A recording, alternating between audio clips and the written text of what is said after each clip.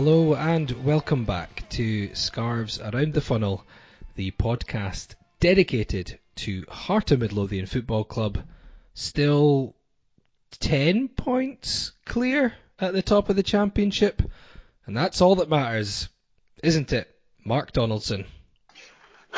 Where to begin with this one? So the last time we spoke to you, we didn't mention any football. It was one of the more fun episodes of the season. It was with John Colquhoun, and it was Cahoon. It was the 20 Colquhoun. I said John Colquhoun. I got it right now. It was the 22nd of March. Still in there, I think. It's a soft, silent one. And yeah, we'd come off the back of another kind of result, but since then, 10 days since then, it's a dumpster fire. And we're going to tackle everything today. Indeed. I am Laurie Dunsire, and joined once again by Mark Donaldson. No John Colquhoun this week. And I am, of course, joking. The 10-point lead that Hearts now have at the top of the championship is not all that matters, and we will tackle as much as we can of everything else. It's been a very eventful week and a half since we last spoke on this podcast. And yeah, we've not really set out a very structured plan about how we're going to tackle this, so it could be interesting. Okay, first up, let me start with an email we received, which covers some of the things that we are going to tackle anyway, and I do like to read the emails when we get them. Interestingly, Kelman Chambers, who sent the email, he actually sent two emails, thank you. He sent the first email after the Brora Rangers game and then had a little follow-up, I think, after the Queen of the South game. So I'll read this through first of all. So this is from Kelman. Hi guys, would be interested to hear your thoughts on the current situation. I've slept on last night's result, so this is in reference to Brora. So this isn't a knee-jerk reaction, and anyone that knows me will be aware that I'm not in favour of chopping and changing managers after every poor result, but I think we need to act. We now have 4 draws and a loss in our last 7 matches. Even in the top league, I'd struggle with this, but in the championship and playing a non-league club, who have had 1 competitive match and 5 training sessions this year, these stats are horrendous. Having followed Hearts from the late 70s and seen the yo-yo years, including losing at home to Forfar in the Cup on my 16th birthday, what a way to spoil it, Hearts, I thought the bad days were well behind us. I'm not so sure now. When Robbie Neilson came in, I think most of us accepted the appointment as pragmatic and hoped our team would be at least a little entertaining. While we were getting results, we were all willing to accept us grinding out those results, or at least most of us were. This season, on many occasions, we've been subjected to the football version of Prozac. Make no mistake, this is largely Robbie's team, and the players he inherited, Smith, Halkett, Irving, Boyce, Walker, Naismith, have usually been the better players. His recruitment has been poor, and he puts in brackets, I'm being generous. 5 wingers and the only decent one gets injured, Popescu, Halliday, then the jury's still out on Nongdouye and McAneff. His only noticeable successes have been Craig Gordon, and it's hardly difficult to identify and sign him, and Kingsley, who has faded a little. Is his time up? I think it is, and he's only been lucky that they've been playing in empty stadia. Sorry for the long email, but I'd love to hear your thoughts. Kelman, and he very quickly gave us a follow-up which just added, I'll promise I'll keep this one short. These players are much better than they're showing. Has Robbie lost the dressing room? Regards, Kelman. So the first one was in reaction to Brora and an overall feeling about how things are from Kelman, and I think the second one is maybe just an added point from the Queen of the South performance. So I think, Mark, it's good to see these because I'm going to come at this from an approach maybe similar to Kelman. I'm not someone who has been against Robbie for the majority of this campaign, and we had Robbie Neilson on this show. You know him better than I do. I wouldn't say I was overjoyed, but I saw the reasoning behind getting Robbie Neilson back. I thought he spoke very well to us and in other outlets as well. And we've had some blips, and we've discussed that, and we've looked at the positives where possible. There's been mitigating circumstances, but a lot of fans have got to the point where Kelman is at, where even I still feel like there was a majority for a lot of the season would have at least been willing to give him time. Not necessarily they were fully behind him, but they weren't at the point of at breaking point. But it has got to that point now, and I'll let you. It's probably one where I'm better to kind of offload what I think after Kelman's email as well, and I'll kind of let you come back in with some things. I mean, that's the first defeat to a non-league side since 1900. So it was a Scottish Cup semi against Queen's Park 121 years ago, and the winner was scored by Robert Smith McCall, who founded a newsagent a year later, R.S. McCall, just for pointless bit of trivia, the kind of things that. Really? Is that yes, true? I couldn't That's resist. a little bit of trivia. Yeah, Yeah. I've read that before, but I hadn't realised he'd scored a winner against us before. First defeat in our history to Alloa. Ever, obviously in the Betfred Cup this year, part-time Alloa. We got our first home defeat against Raith Rovers since 1993. You could say Morton got their first result at Tynecastle since 84, although they haven't played us an awful lot.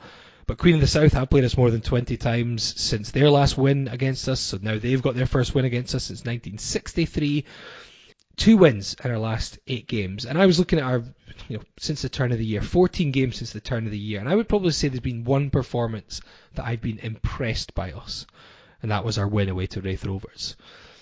Brora was bad. Many would say that result in itself is a sackable offence, so to speak. To not get a reaction against Queen of the South, in some ways, maybe more telling, even worse. I've got a few more things I'm going to go into, but I don't want to make it hugely one-sided initially. Where are you at after the last 10 days or so? The first thing I want to say is I think it's important, despite the affiliation that I have with Robbie, that you see both sides of the story. Because this is where it gets difficult in journalism, or it could get difficult. It shouldn't, but it could. In that there's a whole lot of kind of best pals act. I'm not Robbie's best pal. He's got many, many more friends. I'm nowhere near that. I'm an acquaintance of Robbie, and I can message him, and he'll get back to me. So, in journalism, at the moment, anyway. Well, he did at the weekend after that game. At the moment, in journalism, there are those who go after a kind of scattergun approach, regardless if they're pals or whatever. And there are those that just, doesn't matter what happens, they're going to stick with their pal. Okay? I think it's important that we look at both sides of the story. So, what have we had this season? We've had performances that haven't been good enough. We've had 6 of the lineup against Queen of the South brought to the football club by Robbie. Stewart, Popescu, Halliday, McInnes, Gary Mackay-Steven, and Nondouillet. We've had a lack of response to one of the worst, if not the worst, result in our history. We've had a young, talented midfielder scoring an own goal and not one player going near him afterwards and saying, come on, it's okay, we'll pick it up, let's finish strongly.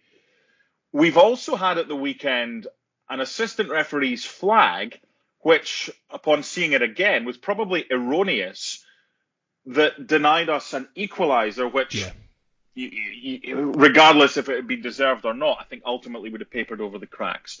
We've seen an outpouring of anger since the Brora game and culminating in the Queen of the South game, and together we've seen the Foundation of Hearts be bombarded with emails.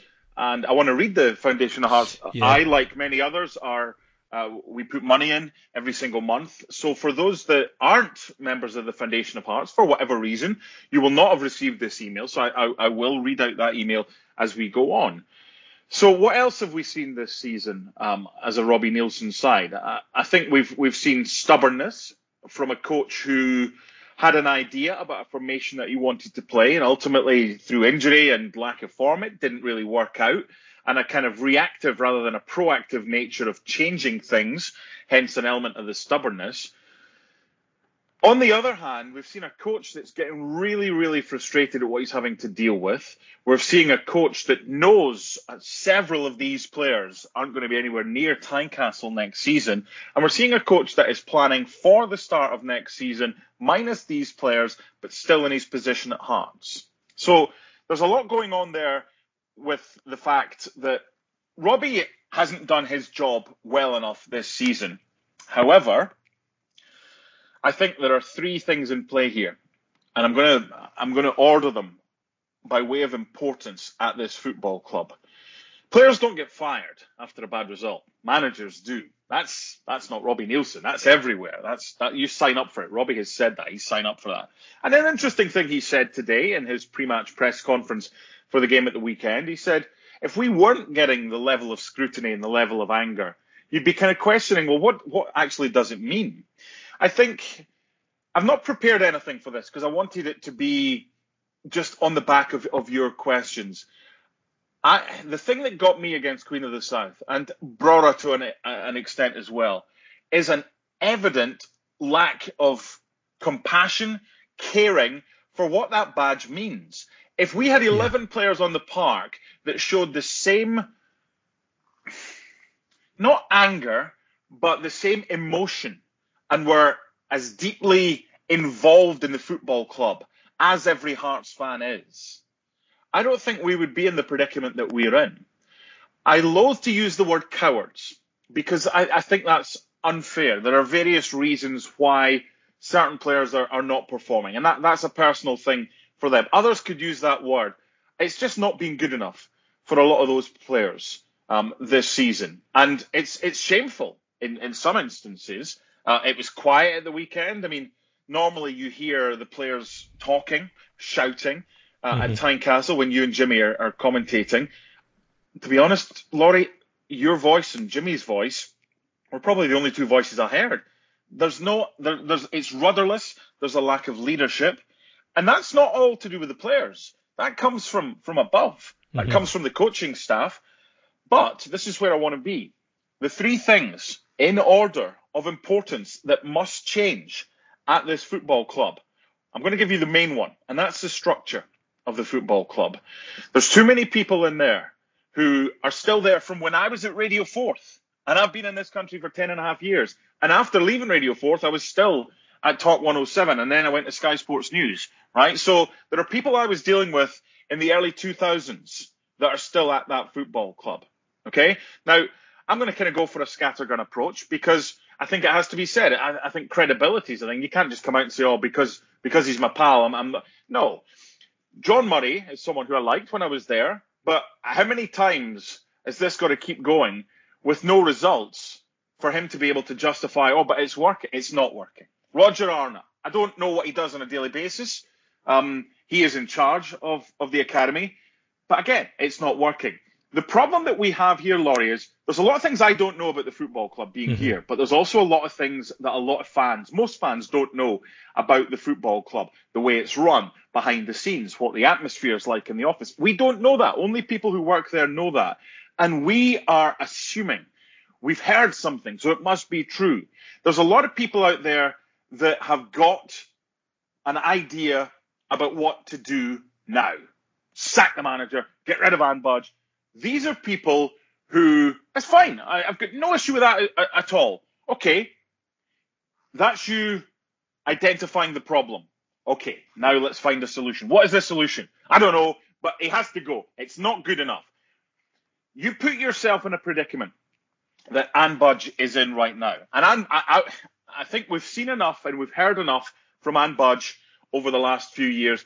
When she came in, and I listened to a couple of the other podcasts and were saying she didn't save Hearts. Well, she put her money where her mouth was. No one else was prepared to do that, right? If you're prepared to put your money where your mouth is, you can control what is going on. But she came out. The crucial thing is she said, I'm not a football person. That is our problem. Ultimately, she's got the final say whether our head coach stays or goes. That is an issue with the structure. So that is one of the biggest problems I've got here. There's only a point of getting rid of someone if you've got a better option in place. The one thing I've been thinking about all week, what if the next man fares no better than Robbie Neilson? You then have Craig Levein, Daniel Stendel, Robbie Neilson, and next man up. And they all end up with failure. What then? You identify Alex Neil. He's worked with Joe Savage at Preston, right? He'll do. Well, I'm not having Derek McInnes. Whoever it is, right? And everyone's entitled to their opinion. Whoever is next, what if the next man up is no better than what we have right now, where does that leave us? I understand your point. I mean, I suppose. I mean, if I look at the Nielsen situation now, one thing that's frustrated me, and the media aren't maybe saying what you're saying there, but a lot of the media reaction, so not those directly involved with Hearts, whether it's John Collins, Craig Levein, Stephen Presley, or the hosts on BBC shows, there's a lot of this. You can't call for a manager to be sacked off the back of one or two games like this, off the back of one result or the back of two results. But it isn't just that, though, with Robbie Neilson. You've said it, so the majority haven't. It's not like just because the majority of fans haven't called for him to be sacked before the last 10 days, and I think that's right. I think there was still a majority wouldn't have said I fully back Robbie Neilson, but they would have said you don't sack him yet. We're still top. Okay, the Alloa result was bad. We've not been performing that great, but we're still heading up, and we've got the Scottish Cup to play for, etc. But there has to be a point where it becomes the topic of discussion, or at least the major topic. Now we feel like he has to go. There has to be that point, unless you call for someone to be sacked for a long, long period of time, like the Craig Levein one, and it got to breaking point.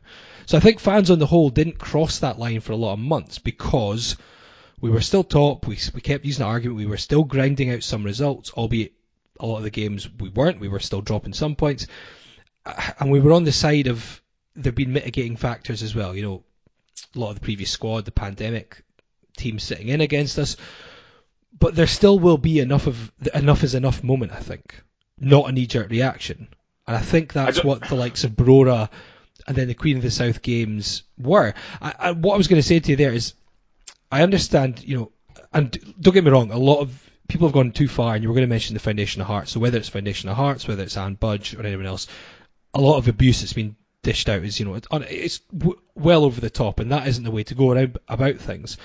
But that doesn't mean that the majority feeling this way can't still be taken into account. So we did a poll. 100%. We did a poll 100%. on Scarves Around the Funnel last week. This was after Brora. So I did this about 24 hours after the Brora game, but not before. It wasn't Queen of the South hadn't been played yet. And I just put one question. I didn't want comments. I didn't want a big Barney or abuse. I just put simple question: Neilson out or Neilson in? And we got about 2,000 people voted on this, and it was 88% for Neilson out at that point. That's before Queen of the South. Interestingly, I saw Kickback had a poll just yesterday, which is the 31st, so Wednesday, 31st of March, and they were just a bit over that, almost hitting 90% for their latest poll for Neilson to go immediately. Now, fans don't make the decision on that, and they can't, because it would be a nightmare. Whether it's Ebbsfleet United tried to do this, fans voting on decisions, and you just can't do that. Even when Foundation of Hearts take over, they will be able to elect a board member and have an influence in that, but they're not going to be sitting there voting on the manager going or what player to sign or who to play at centre back. But at the same time, if your customer base, which is the fans, if you're talking, and I think that's how you would do a poll, politics or whatever, you would take a percentage like that, and then you obviously put that across. So if you're talking about, say, 9 out of 10 of your customer base, your supporters, and these are the people that put the money in, if they are that much, they want a manager gone, it's hard to come back from that. Yep. I think it's really hard to come back from that, and I know Anne would not want to. I know she doesn't want to feel like she's bowing to mob pressure or whatever, and I get that. But this isn't, a small percentage took it too far, but that doesn't mean that there's not still a majority of people who want that. And I have to confess, I fall into that category now. Not because I dislike Robbie Neilson. I was desperate for it to work, and if he lost his job in the next few weeks, I'm not going to hold that against him. He came in, it didn't work. Okay, shit happens. We have to move on. I reluctantly fall into that when I think now that has to happen. Even if I was still felt maybe he could still do a job, it's just so hard to get people back on board. And if you look at timing, now is actually perfect timing. If you look at it commercially, fair enough, you're paying compensation for a coaching team. But I reckon without sitting and doing maths or projections, you would make up that deficit in people who would maybe renew season tickets and would back the club who wouldn't currently do that. Because I think there are a lot of people, and I've spoken to people, and I've not spoken to thousands, I've spoken to people I know. A lot of them won't bother now. They don't feel the need to. They don't want to get back and watch Hearts. They don't want to pay for streams. Some of them obviously have already paid for them, but people who are paying ad hoc pay-per-view. Our season's finished. In terms of disruption, we're not going to get knocked off the top of the league. It's basically won. So perfect time if you've found a new manager to come in, have time to assess the squad, a whole summer to build, because we don't play another league game. We don't play a league game after the end of April. That's it, done now. The problem is, so you have that new man would get a whole summer, put methods in place, get his team built. I understand some people might still say, but you give the current manager the summer and a round of games. Okay. If you do that, and we are not in a better position, you're basically writing off next season again as well, because you then have to make a change mid-season. Another new team has been built, and a new guy's going to have to come in, assess that squad, probably say, no, a lot of these summer signings aren't my cup of tea, so we need to try and get some away in January, maybe pay some off at the end of the season. To me, it feels like the sensible thing to do would be to change it, not just from a PR and a commercial perspective, but from a practical and a footballing sense. And it's not easy for me to say that. I'm not one of those who is anti-Robbie Nielsen, somewhere from the start. But it's hard for me not to fall into that category, even if it's difficult for me to say it. And it's hard for me as well to disagree with anything you've just said. I think the fans are perfectly entitled. There's 8,100, just over 8,100 pledgers to the Foundation of Hearts. There's many more thousand that support the football club, and they are all entitled to an opinion. And for them to come back at me and to say, well, wait a minute here, you're saying, well, we want the manager out, but we don't have a plan B. That's not our job. We're fans. We can do that. We put our money in. We're customers. We're not chief executives. We don't have to come up with a kind of solution. We just know that there's a problem. So, and I get that. That's totally fair. So the compensation that would be due, it's difficult to kind of know, but a ballpark, I would imagine for the three of them, it's probably going to be about $500,000, okay? Give or take 100,000. Now we have a benefactor, but there's a lot of money that has been, to quote a phrase used in one of the other podcasts, pissed up against the wall. And that's hard-earned money from Hearts supporters that they've put into the club, and it has not been spent wisely. So, Anne Budge is making the decision. That, I think, is ultimately a structural problem, in that we need to have someone. I would not want anybody else to be in that position as far as a business woman is concerned, because the business aspect of the football club, okay, she is someone that has made millions out of that. And I think from a purely business perspective, I'm not sure we would be where we are structurally from a business perspective without what she has brought. I think we are way behind where we should be because of her involvement on the football side. So She'll probably admit that. She's already admitted the lack of knowledge about football. And it goes back to Levine. And then subsequently, I mean, some Hearts fans say, we've not heard from the chief exec. That's not his role, right? I don't know what he's doing. There's no point in castigating someone because you've not heard from him in the press. I'm sure there are many journalists that have put calls in, can we speak to Andrew? And it's probably from his perspective or the PR perspective, well, that's not a good idea. Let's keep him out of the press right now. So no one knows what he's doing behind the scenes. He's a chief executive of a football club. You don't go to the chief executive of FTSE 500 or whoever and say, well, this hasn't been a good performance. Sometimes they'll release a statement, but that's what Anne is doing here. I guess unless you're going to get on to that, what I was going to say is, but and she's openly, I think, and I'm paraphrasing and I'm oversimplifying a little bit, but she kind of said when McKinlay came in, he's taken over, he's now overseeing the operational business side of the company, and we'll put a sporting director who's Joe Savage, who will do the same in terms of a footballing sense. So there's kind of two guys below her, sort of one covering the business operations, one covering the football department, reporting into her. So maybe McKinlay wouldn't hear of, but in terms of the footballing side, would you expect to hear from Savage if he's the one who oversees that? Look, it's not the fans' job to identify a solution. But we said right from episode 1 of this podcast, we will try and identify problems. Some will be harder to identify than others. Some will be a lot easier to identify. We will try and give you a solution. If Hearts go down the road of wanting to replace the current head coach, for me, that job should be given to Joe Savage. Yeah, 100%. Yeah. As sporting director, he is likely to be the one who identifies the players. There are different setups across Europe in that the manager or the head coach will say to the scout or to the sport director or director of football, quite fancy them. There are other setups. The director of football gets a list of positions from the head coach or the manager, and he then goes out and puts a list to the head coach or manager. Who do you think from that? There's also the director of football, the sporting director, who makes the decision. The head coach's role is his title, to coach the players that are brought in. The actual structure at Hearts, I'm not sure who's got what say, but you can argue, it's a bit like when Rangers appointed the manager, then appointed the director of football. The argument would be, I mean, it's ultimately worked there, the argument would be cart before horse. And that if you're appointing a sporting director or a director of football, make him responsible for the entire footballing output. So if there is to be a change, and that from a business perspective, that's something Anne has to work out.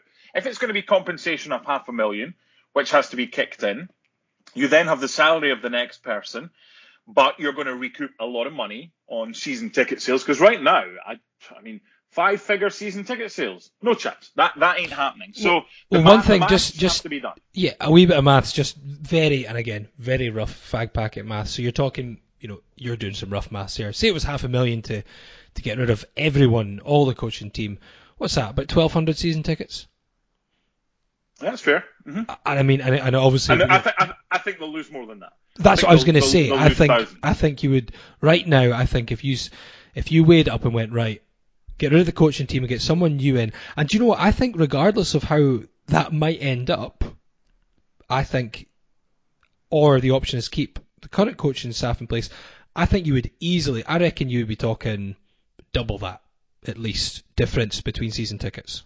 But Joe Savage has to be in charge. Oh yeah, definitely. Yeah. The appointment of the next coach, because he's got to work with that coach. Now it seems pretty obvious that Alex Neil. Who knows if Alex Neil wants the job? Because Daniel Stendhal ended up out of football for a while before eventually getting back in. Craig Levine's now on Sportsound on a Monday night, and Robbie Nielsen is in danger of losing his job. It should come with a health warning.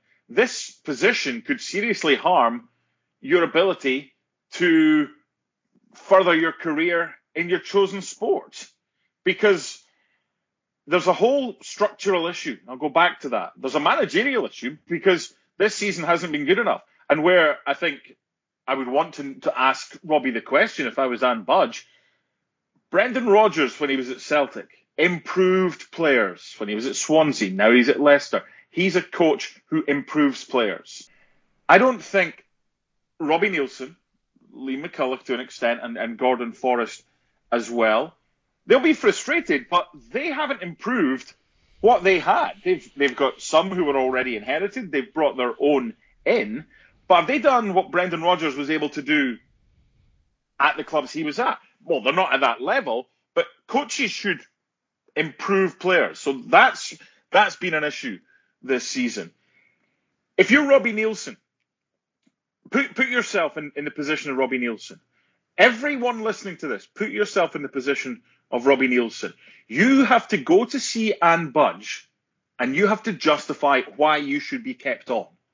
The thing that everybody should say, you asked me, Mrs. Chairwoman, my main goal was to get Hearts into the Premiership. I'm on the verge of doing that. Now, that covers a whole magnitude of issues with form and issues with performances and issues with wingers and issues with formation. But ultimately, if you, in your job, whatever you do, have got a list of things to do, but this list only contains one thing, all right? And who knows what the list contained. But the list only contains one thing. Get promotion, ideally as champions, so we are playing, so we can budget for going forward, where we're going to be playing, how much we know we're going to get in, I want this to be a one and done year. Get us up. So that's going to be Robbie Nielsen's argument. Then you've got the supplementary questions. Why are you playing like this? Why did you lose to Brora? Why are you not getting the results that you hope for? Why are we playing this style of football? That's all something that, again, the questions that have to be asked there are questions asked by someone that isn't as au fait about football as other people. But she is the one who put her money in. And she is now putting a structure in place with the chief executive, with the sporting director. But right now, the problem with this structure is we have a head coach who is ultimately a sitting duck. And I think it's gone beyond the point of no return for him. Yeah. You mentioned 88 to 90 odd % of fans that say time's up. It doesn't matter what he does. He could win the last few games of the season comprehensively. I'm not sure he'll even win all 5. I don't even know if he'll win this weekend at Dunfermline. Now, he knows, having taken this role, that he is the ultimate responsibility for how that team performs. They haven't been good enough, so he is culpable for that. The players should be ashamed of themselves. Yeah. I mean, they a lot of them, I'm not going to single out anyone because that's unfair. It's total subjectivity. You see what you see with your own eyes. There'll be some that you think, why is he even there? But a lot of them, at the end of the season, will still have time left on their contract. That goes back to a previous recruitment. This is a bigger picture. This is not just the last 7 months since we kicked off in September. This is a much bigger picture. This is a picture that goes back years. This is a club that has not been run properly. Yeah. And with hindsight, a lot of changes would be made. We don't have hindsight. We now have the future. And a decision has to be made to get the fans back on side. And I think there's only one decision that can be made.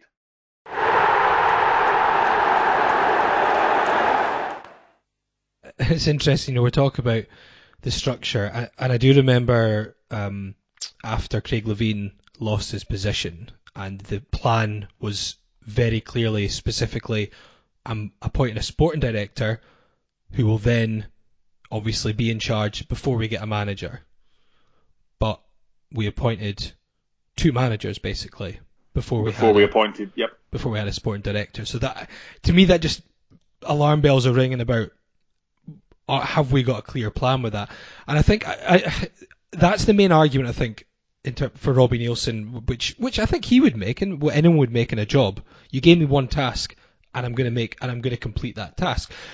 I mean, there's obviously context to what I'm going to say with this, but I looked at the last 6 seasons in the Scottish Championship out of interest, just because I think that was as far back as you could actually just stick in the BBC that particular match day, and it would bring up the table at that point. So 22 games played, and in only one of the last 6 seasons before this would our current points total be more than the team who were actually top. But obviously there's context to that, because if you were in the league, you'd maybe be taking points off that team that's top, and for 2 of those 6 seasons it was actually Robbie Nielsen's side that were top of the league in Hearts and Dundee United.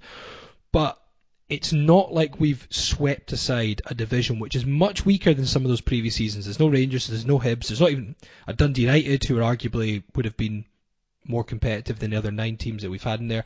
And you've said this for quite a few weeks, that we're relying on the teams below us more than ourselves recently to keep us comfortably top of the table. Our biggest strength this season has been our opponent's weaknesses. But that's not something that we should be proud of. We have stumbled over the line. Exactly. And I think you could then go, okay, but what's the football like on show? What's dreadful to watch? It's been dreadful for a long time, not just the last 10 days. It's just we hadn't got to the point of it being like enough is enough. You know, we've talked about it on here, we've criticised the football, but we've said there's mitigating circumstances, we're getting by, and you know, we need to build for next season. But there is a point where it becomes too much, and I think, you know, one of our aims, and I've not got the wording in front of me, one of the aims from Foundation of Hearts and from Anne and from the team was youth, the academy. We've talked about on the show recently about the lack of opportunities. We highlighted the fact there's not a single player under 20 who's got a minute on the pitch this season in the league. We've got the oldest team in the league, the oldest average age, 29. Both of those things you've just said are damning. This was the perfect opportunity to break someone in, to learn from that oldest squad average. Yet Scott McGill was on the bench again. I mean, he didn't get on. I go back to when Rangers were in League Two. They totally went about it the wrong way. Yeah. And it was interesting listening to the Sports Sound arguments that they've had, and it's been interesting listening to Craig Levein as well.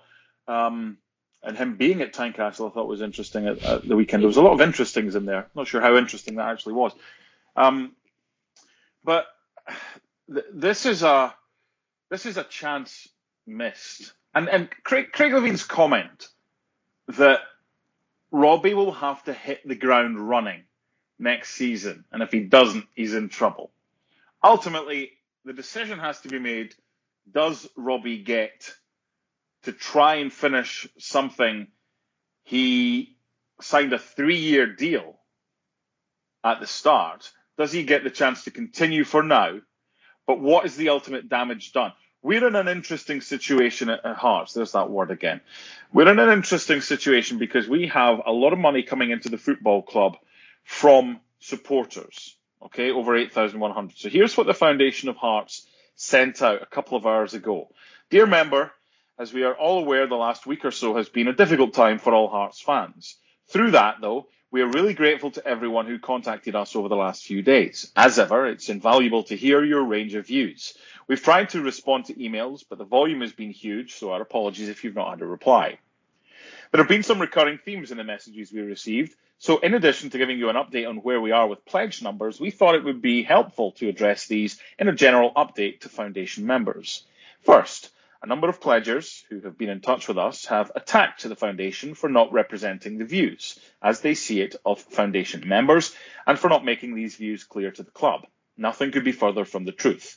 Our communications with the club reflect the strength of feelings that pledgers have brought to us and is passed on with no diluting of the emotions expressed. This does not fall on deaf ears, and, of course, the club itself hears from fans and is well aware of people's many opinions. We are able to supplement that and can also report on pledge numbers. Equally, the views of Foundation members inform and shape the standpoint of those who represent the Foundation on the club board. We've also been attacked by some for, to put it bluntly, not firing the manager. As most pledgers understand, the Foundation does not run the club.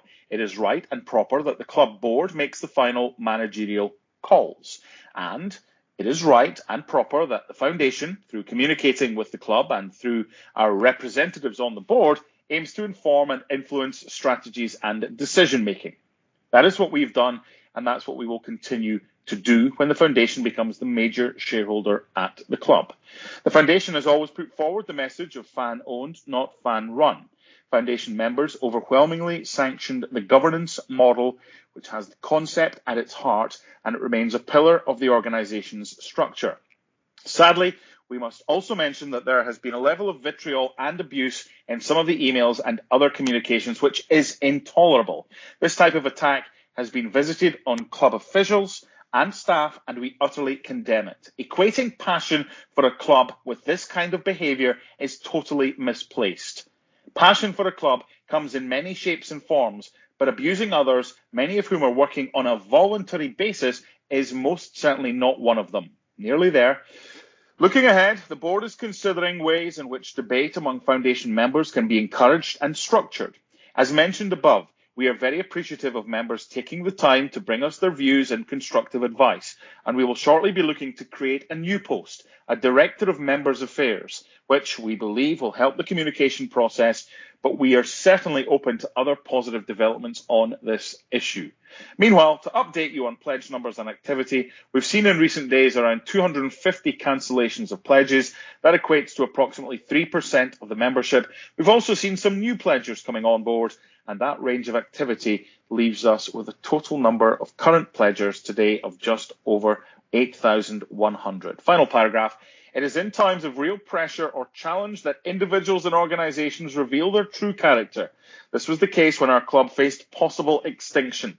The character of the supporters then was unbelievable and has paved the way for the most successful fan initiative in British footballing history. We thank everyone who has been involved in this and who, by pledging, continues to lay the platform for a better future for Heart of Midlothian. Kind regards, Stuart Wallace, Alistair Bruce, Paul Cheshire, Donald Cumming, Gary Halliday, and Louise Strutt. Bottom line there is, there's a lot of words. They've put forward their case saying, look, we can only do what we can do. The bottom line is, football fans especially, once you make your mind up, doesn't matter what happens. It's very difficult, if not impossible, for that mind to be changed. We're at a situation now where approximately, certainly 90% of those who are vocal, i.e. who respond to polls and whatever, have expressed their opinion. And a silent majority, or minority, who knows? But I don't think the numbers would be too dissimilar among that silent majority. So the issue right now is how to take this football club forward. If you stick with the status quo, Robbie Neilson might turn things around. But at what cost financially to the Foundation of Hearts, to the football club? And you can't just keep going back to your guy that goes deep in his pockets, James Anderson, and throws more money at something because he's got that money. At some stage, he's like, no more. So the next step for Heart Midlothian Football Club, and for those who run the football club, are on the club's board, and the Foundation of Hearts, is crucial.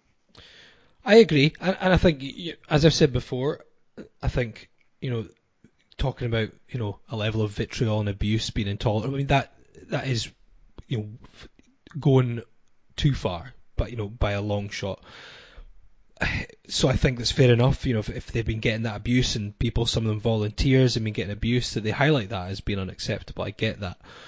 And I don't put too much onus on the Foundation of Hearts myself. I thought their statement after Brora was a bit weak. It was almost like, what's the point in making that statement?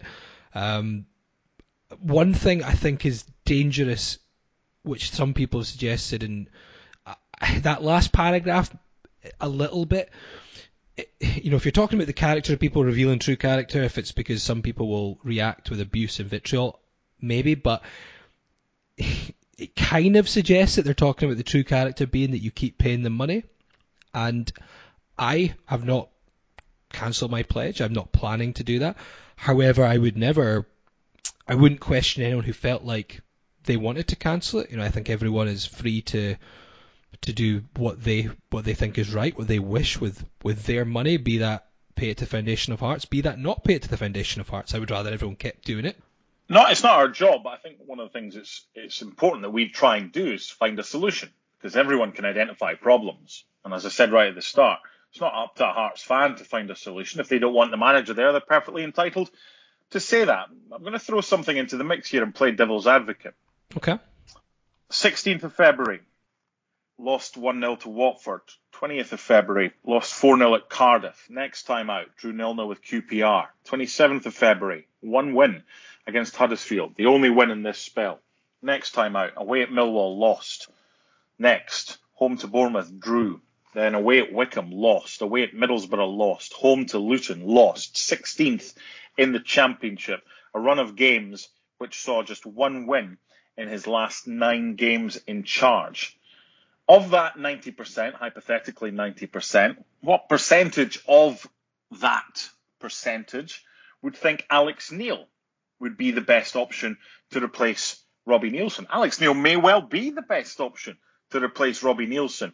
But on the back of those results, and on the back of Alex Neil as a manager at Preston having a win rate of only 37.7%, I take you back to one of the first things I said about 45 minutes ago. What if the next manager, whoever it is, Alex Neil or whoever, fares no better, given the circumstances and structure, than Craig Levein, Daniel Stendel and Robbie Neilson, and in 12 months' time, we're faced with another compensation package, or 18 months' time, where we have to pay $500,000 to get rid of the next manager? That, to me, suggests the manager, while being an issue, is not the most important problem at the football club right now.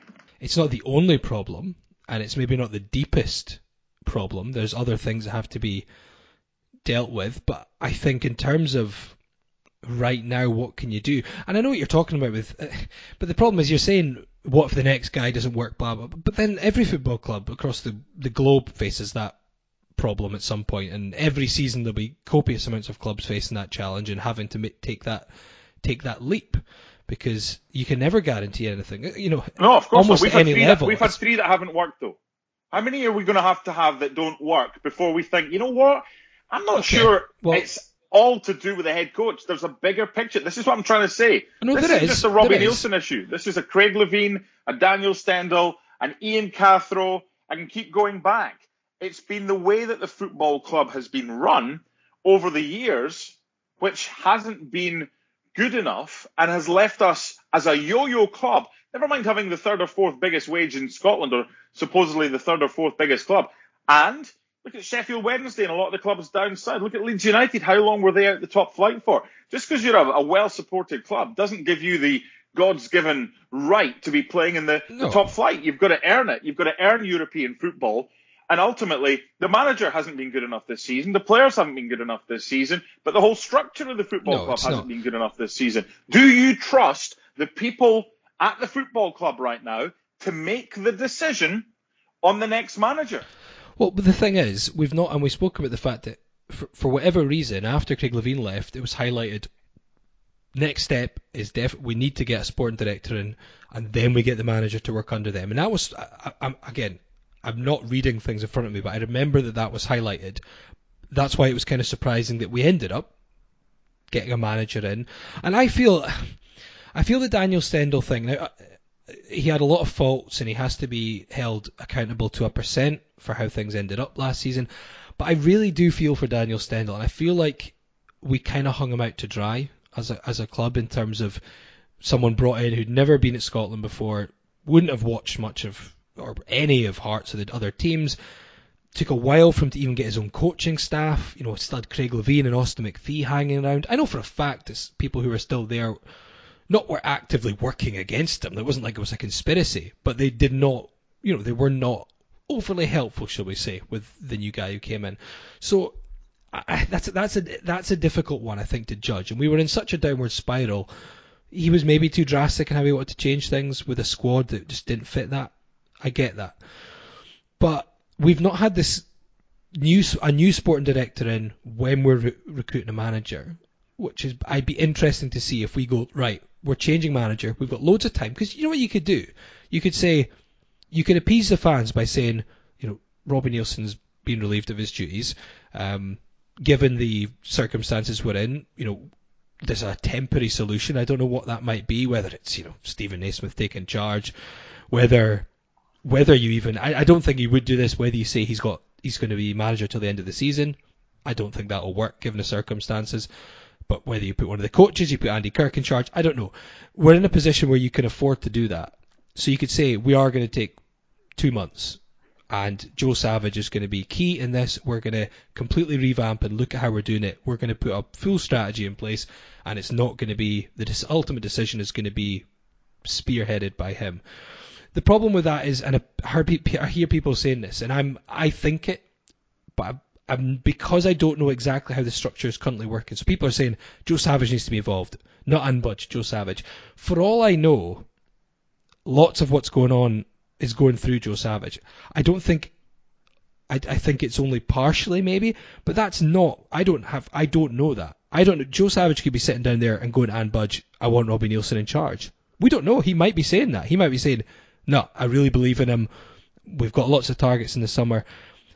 Unless someone comes out and says one or the other, which he's not going to come and say, no, I don't back Robbie Neilson. We don't know that. He could be the one driving a lot of this, but just isn't in the press. I don't know. We don't know. We don't know a lot. We assume a lot. And as they say in this country, when you assume, you make an ass out of you. Exactly, but that's what I'm saying. But what we do know is, and you've said this yourself, we're now at the point where I think it's a point of no return with the manager, with your customer base, which will not only impact commercially, which is what I guess as a business you have to look at first and foremost, but just as the overall atmosphere. You're never going to get complete unity in football with a football club that has 12,000 plus season ticket holders. There's always going to be disagreements on players or managers or coaches or results or performances, but you need a degree of, you need a kind of majority of unity. I think you need that for things to work, because the atmosphere just becomes toxic. And when fans come back in, it will be awful as things stand, I think. And when you get to a 90% disapproval rating, or a 10% approval rating, I should have said, you need some monumental turnaround to recover that. I think that's a really good point, Laurie. And when we eventually get back inside Tynecastle, hopefully sooner rather than later, I don't want fans going there with their enthusiasm, having been given the chance to go back to the football for the first time since February 2020, I think it was, to go to Tynecastle, where they spend every second Saturday and have done, a lot of them, for most of their adult life, and some of them even younger than that. I don't want that enthusiasm dampened by the fact that, oh, jeez, we've got to watch this shit, and oh, he's still in charge. What Hearts should be trying to do right now, friendships aside, that means you can't have a clear viewpoint on something if you've got some friendship or whatever swaying your mind.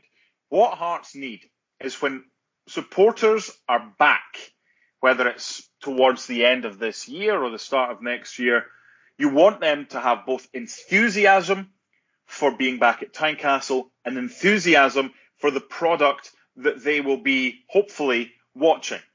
And that enthusiasm leads to increased revenue, whether it's season tickets or whether it's commercial or whatever it is. That's something that's way above our pay grade right now. That's something they have to decide. The people in charge right now, they weigh up X against Y. What's it going to be? I just don't want the enthusiasm of supporters dampened by something. If 90% of them aren't happy right now, there's going to be that, oh, we get to go back to Tynecastle, as opposed to, yes, we get to go back to Tynecastle because we get to see our team again and we get to see there's new hope and everything, whether it's a fresh broom or whatever it is. And going back to that record that Alex Neil had at Preston, previous to that, his record at Hamilton with a so-called provincial side was a 54% win ratio, having won 42 of 77 games in Scottish football. Someone's been busy on Wikipedia. No, but that's more the level, right?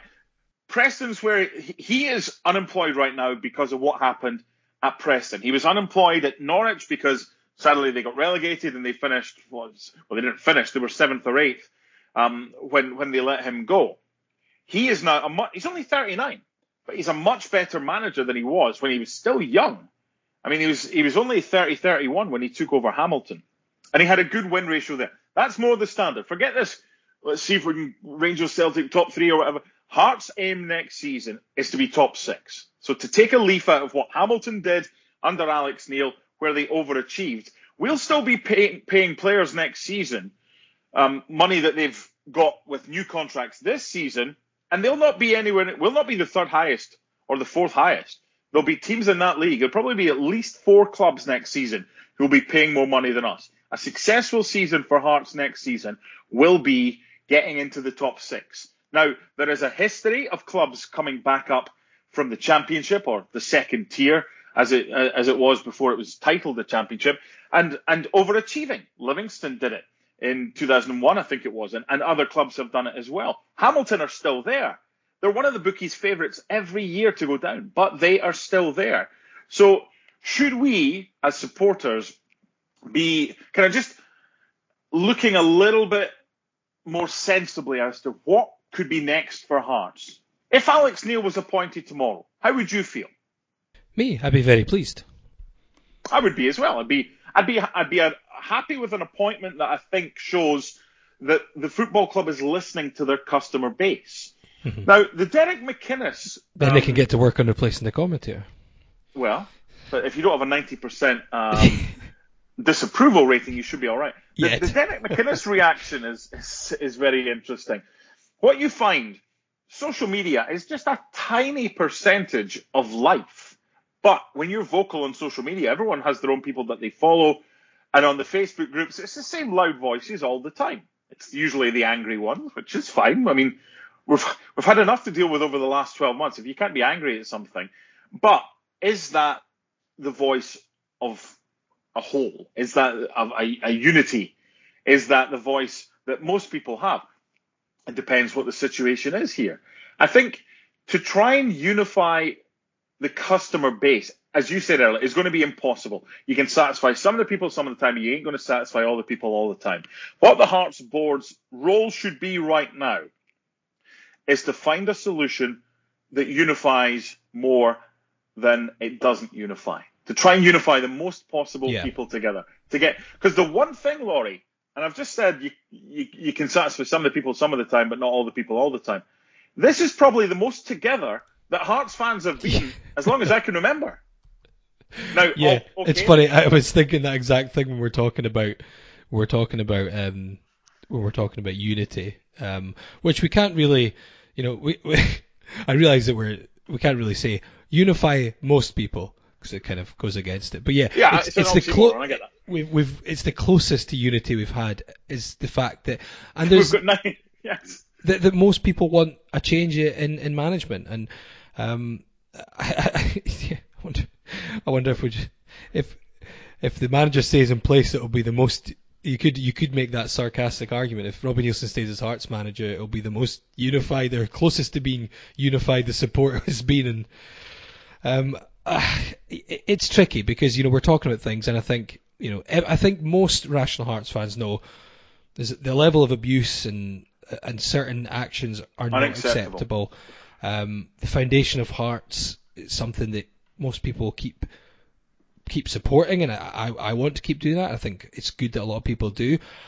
I think it's dangerous to start criticising, even if it's maybe lightly criticising people for not doing that, because I think people should be open to, I'd rather someone cancelled their Foundation of Hearts pledge and told them why in a polite manner rather than just give them abuse. I think if they felt like that was the only way they get heard, then I think that's their right to do so.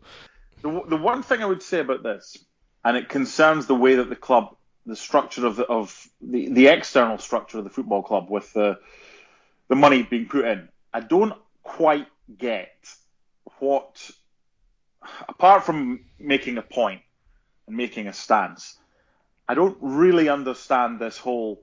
Well, I'm going to put my donation on hold, my monthly subscription. I'm going to put that on hold. Everyone's entitled to do with what they want, and if they feel their money's not being spent well, I think in the longer term, you've signed up to a cause, and you've signed up to something that the club's always going to be here, the fans are always going to be here, different generations, but there's going to be different people that are making decisions. So for those that are kind of, well, I want them out, so I'm not. You signed up for this. It's like, depending on circumstances, it's a pledge for life, right? For others, they might have hardships and they take that. I get that, but we are setting a very dangerous precedent in that if we've lost 250 of the 8,100, if we were up at nearly 8,400, do we just keep withdrawing pledges if things go wrong? On the pitch, that is very, very dangerous, and it's something that the board have to take into account.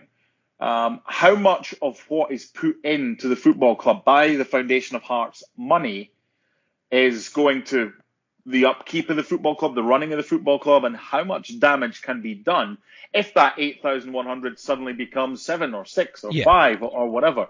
That is dangerous. So I would urge people, if you can, just to have a kind of thought before you decide that's it. You're perfectly entitled to it. I'm not going to sit on a high horse and say, don't do this or whatever. I just think that this is more about the longevity of the football club, not in the hands of Anne Budge and those with the foundation or whatever. This is our next generation.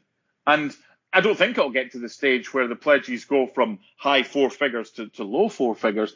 It'd be a cautionary tale for those that are thinking, I'm going to put this on hold because I'm not happy at the way the football club's been run. But in the other side of things, Laurie, the Foundation of Hearts need to ensure that the money and the people that they are representing, they push the board enough and they get the right answers. Yeah.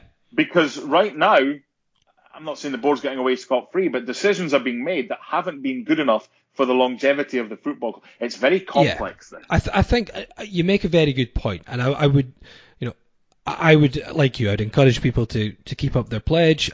I've done it. cancelled it. If you can afford it. All I was saying before is I think it's dangerous to vilify or criticise people if they feel that's what they want to do, because it's people's own money. We're not doing that. But we're not doing that. I get what you mean. I think what needs to happen is there needs to be, like you said, they need to review things so people feel the structure is there, not just, right now for the foundation to take over and that the representation has been heard, and that fans, I think that was a good point they made. What was the role that they said they were looking at?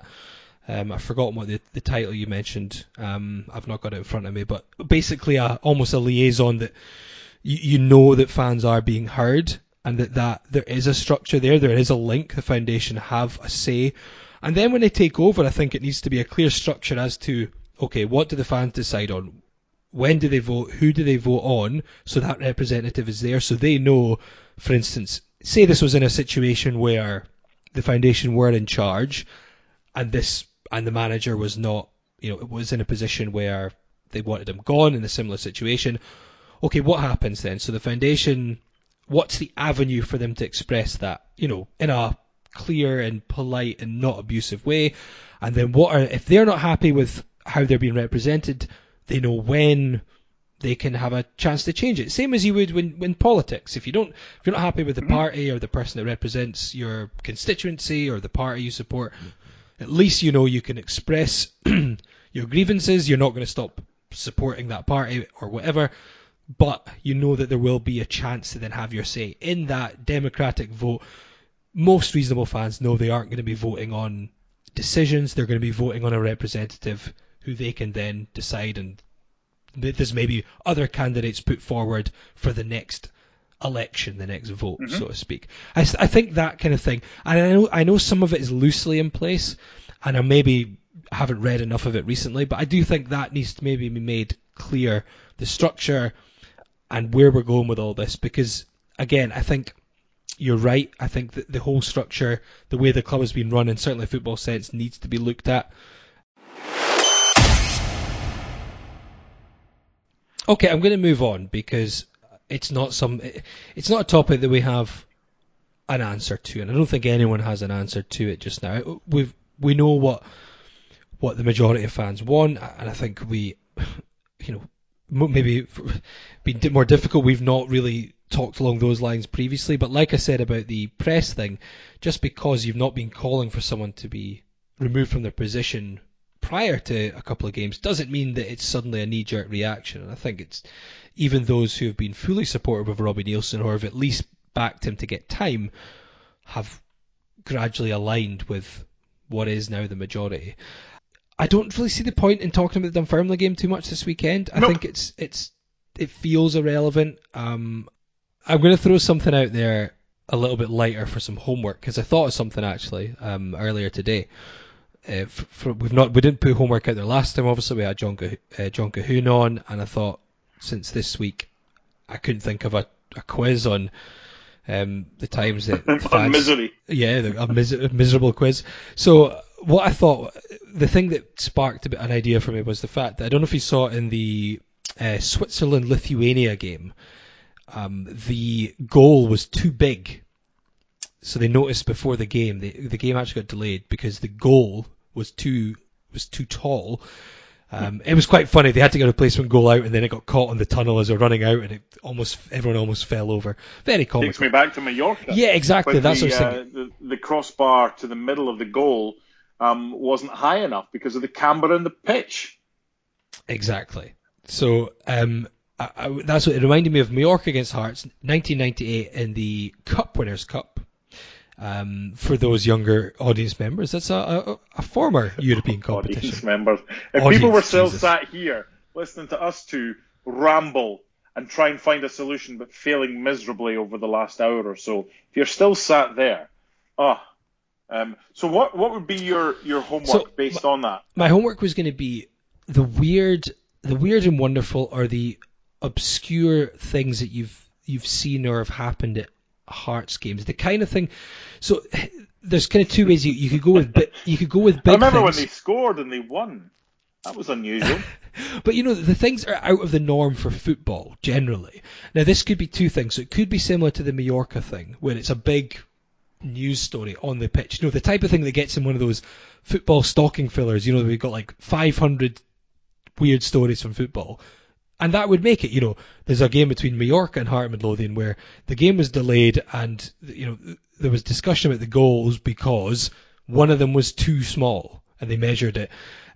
One thing, but the other way it could go is just little funny things that you've seen at the football, the weird things you've seen at football, whether it's on the park or it's off the park. And one thing that, this is completely random, do you remember, I don't know if they still do, I think they do. Do you know that on Hibs.net they refer to Hearts fans as yams? I've not been on there for years. So I think they still do, but they used to. It used to be a big thing. So they'd have like, if someone was on Hibs.net and they knew that they were an infiltrator, they'd be a confirmed yam. I don't know where it started from, but anyway, there was a derby around 2006, and I used to sit in section G, so you're right next to the Hibs fans when it's a derby. It's good fun. You have a bit of back and forward, and Hearts took the lead. And someone threw a yam, onto the pitch, not at someone in the Hibs, so it wasn't at anyone.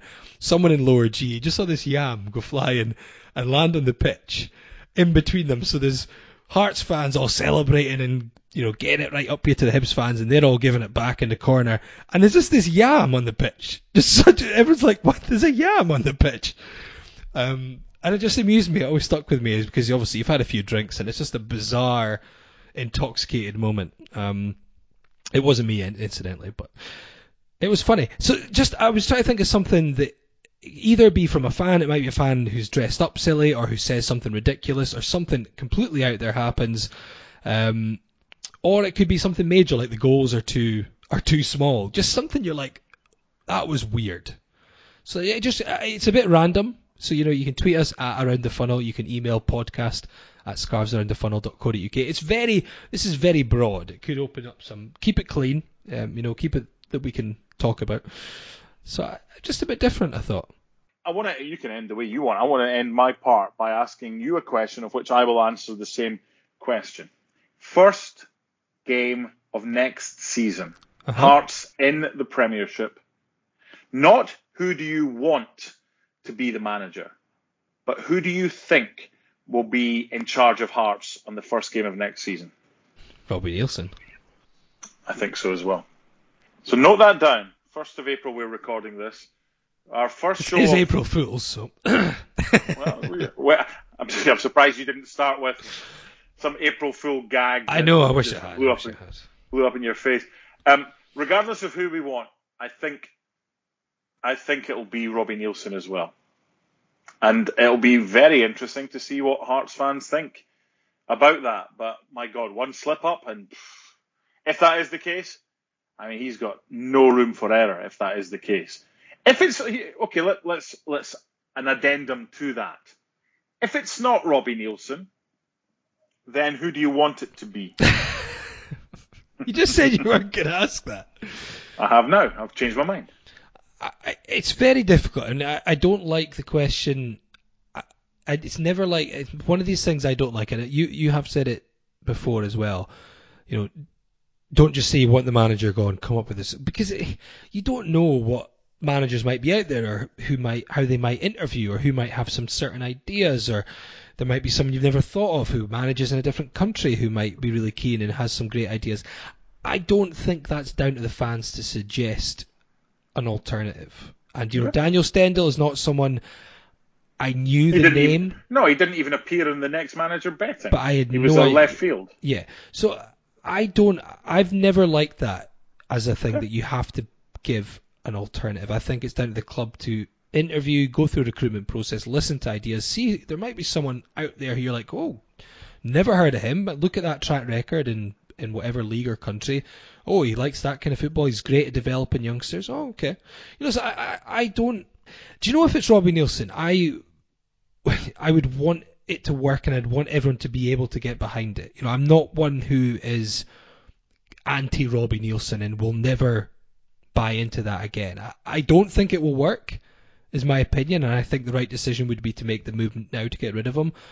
If it did start working, I'm not going to be one who, because I know some people will never forgive him. I want Hearts to be playing well, winning games. I want to go and enjoy football. If that's happening, I don't care so much if it's Robbie Nielsen or whoever is in charge. there will be some that will never. I think there'll be some that won't be able to get to that point, and I think that's when it gets difficult.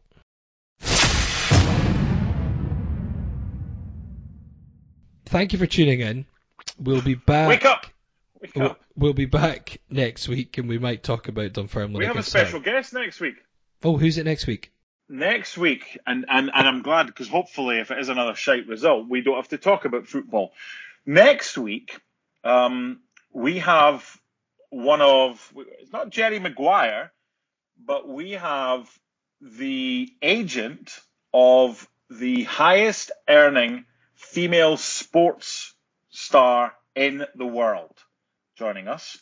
We have Naomi Osaka's agent, Stuart Duguid, who is a massive jambo, now living the life out in Los Angeles and waking up at stupid o'clock, 7 a.m. every Saturday morning for a 3 o'clock p.m. kickoff. And he'll be joining us, and we'll talk obviously about Hearts and various other things as well, and see if we can get either Naomi Osaka or IMG, who he works for, involved in putting a little bit of cash into Hearts to make us by far the greatest team the world has ever seen once more. So it seems a long way to go, but that's next week. Here's hoping. Until then, thank you for listening.